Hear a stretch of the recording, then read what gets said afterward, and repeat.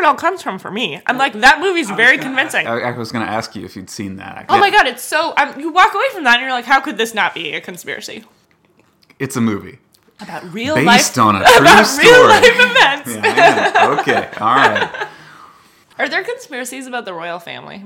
I'm sure there are conspiracies about the royal family, but we don't have the right tabloids. I see. Right, so we don't see them.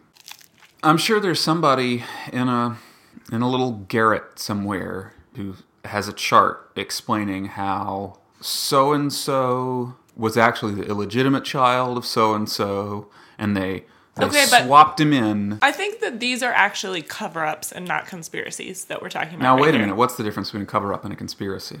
A cover-up is like a rich senator's girlfriend was murdered, but he didn't do it, I guess. Even if with a broader definition that accounts for some things that you might call a there's cover-up. no such thing as the royal family. They don't exist. That would be a conspiracy. Oh. It's like a plot to keep the British public distracted while someone else I like this. I like this idea. I like this idea that really the hereditary, anything like the hereditary kings and queens of England died out. Mm-hmm. And the people who really pull the strings, your kind of one world governmenters, right, have been orchestrating this distraction. They've been funding it through official government channels, right, from which they also benefit. So they right, can skim off the top. Sure. Okay, now we're getting somewhere. So when are you going to make the equivalent to a JFK-style film about how there's not actually a British royal family?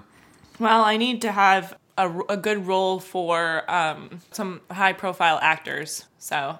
You mean like the British royal family? Oh, you mean... No, well, someone has to play the British royal. You know what I mean? I need to get some... There's someone who's playing the British royal family. Oh my God, you're right!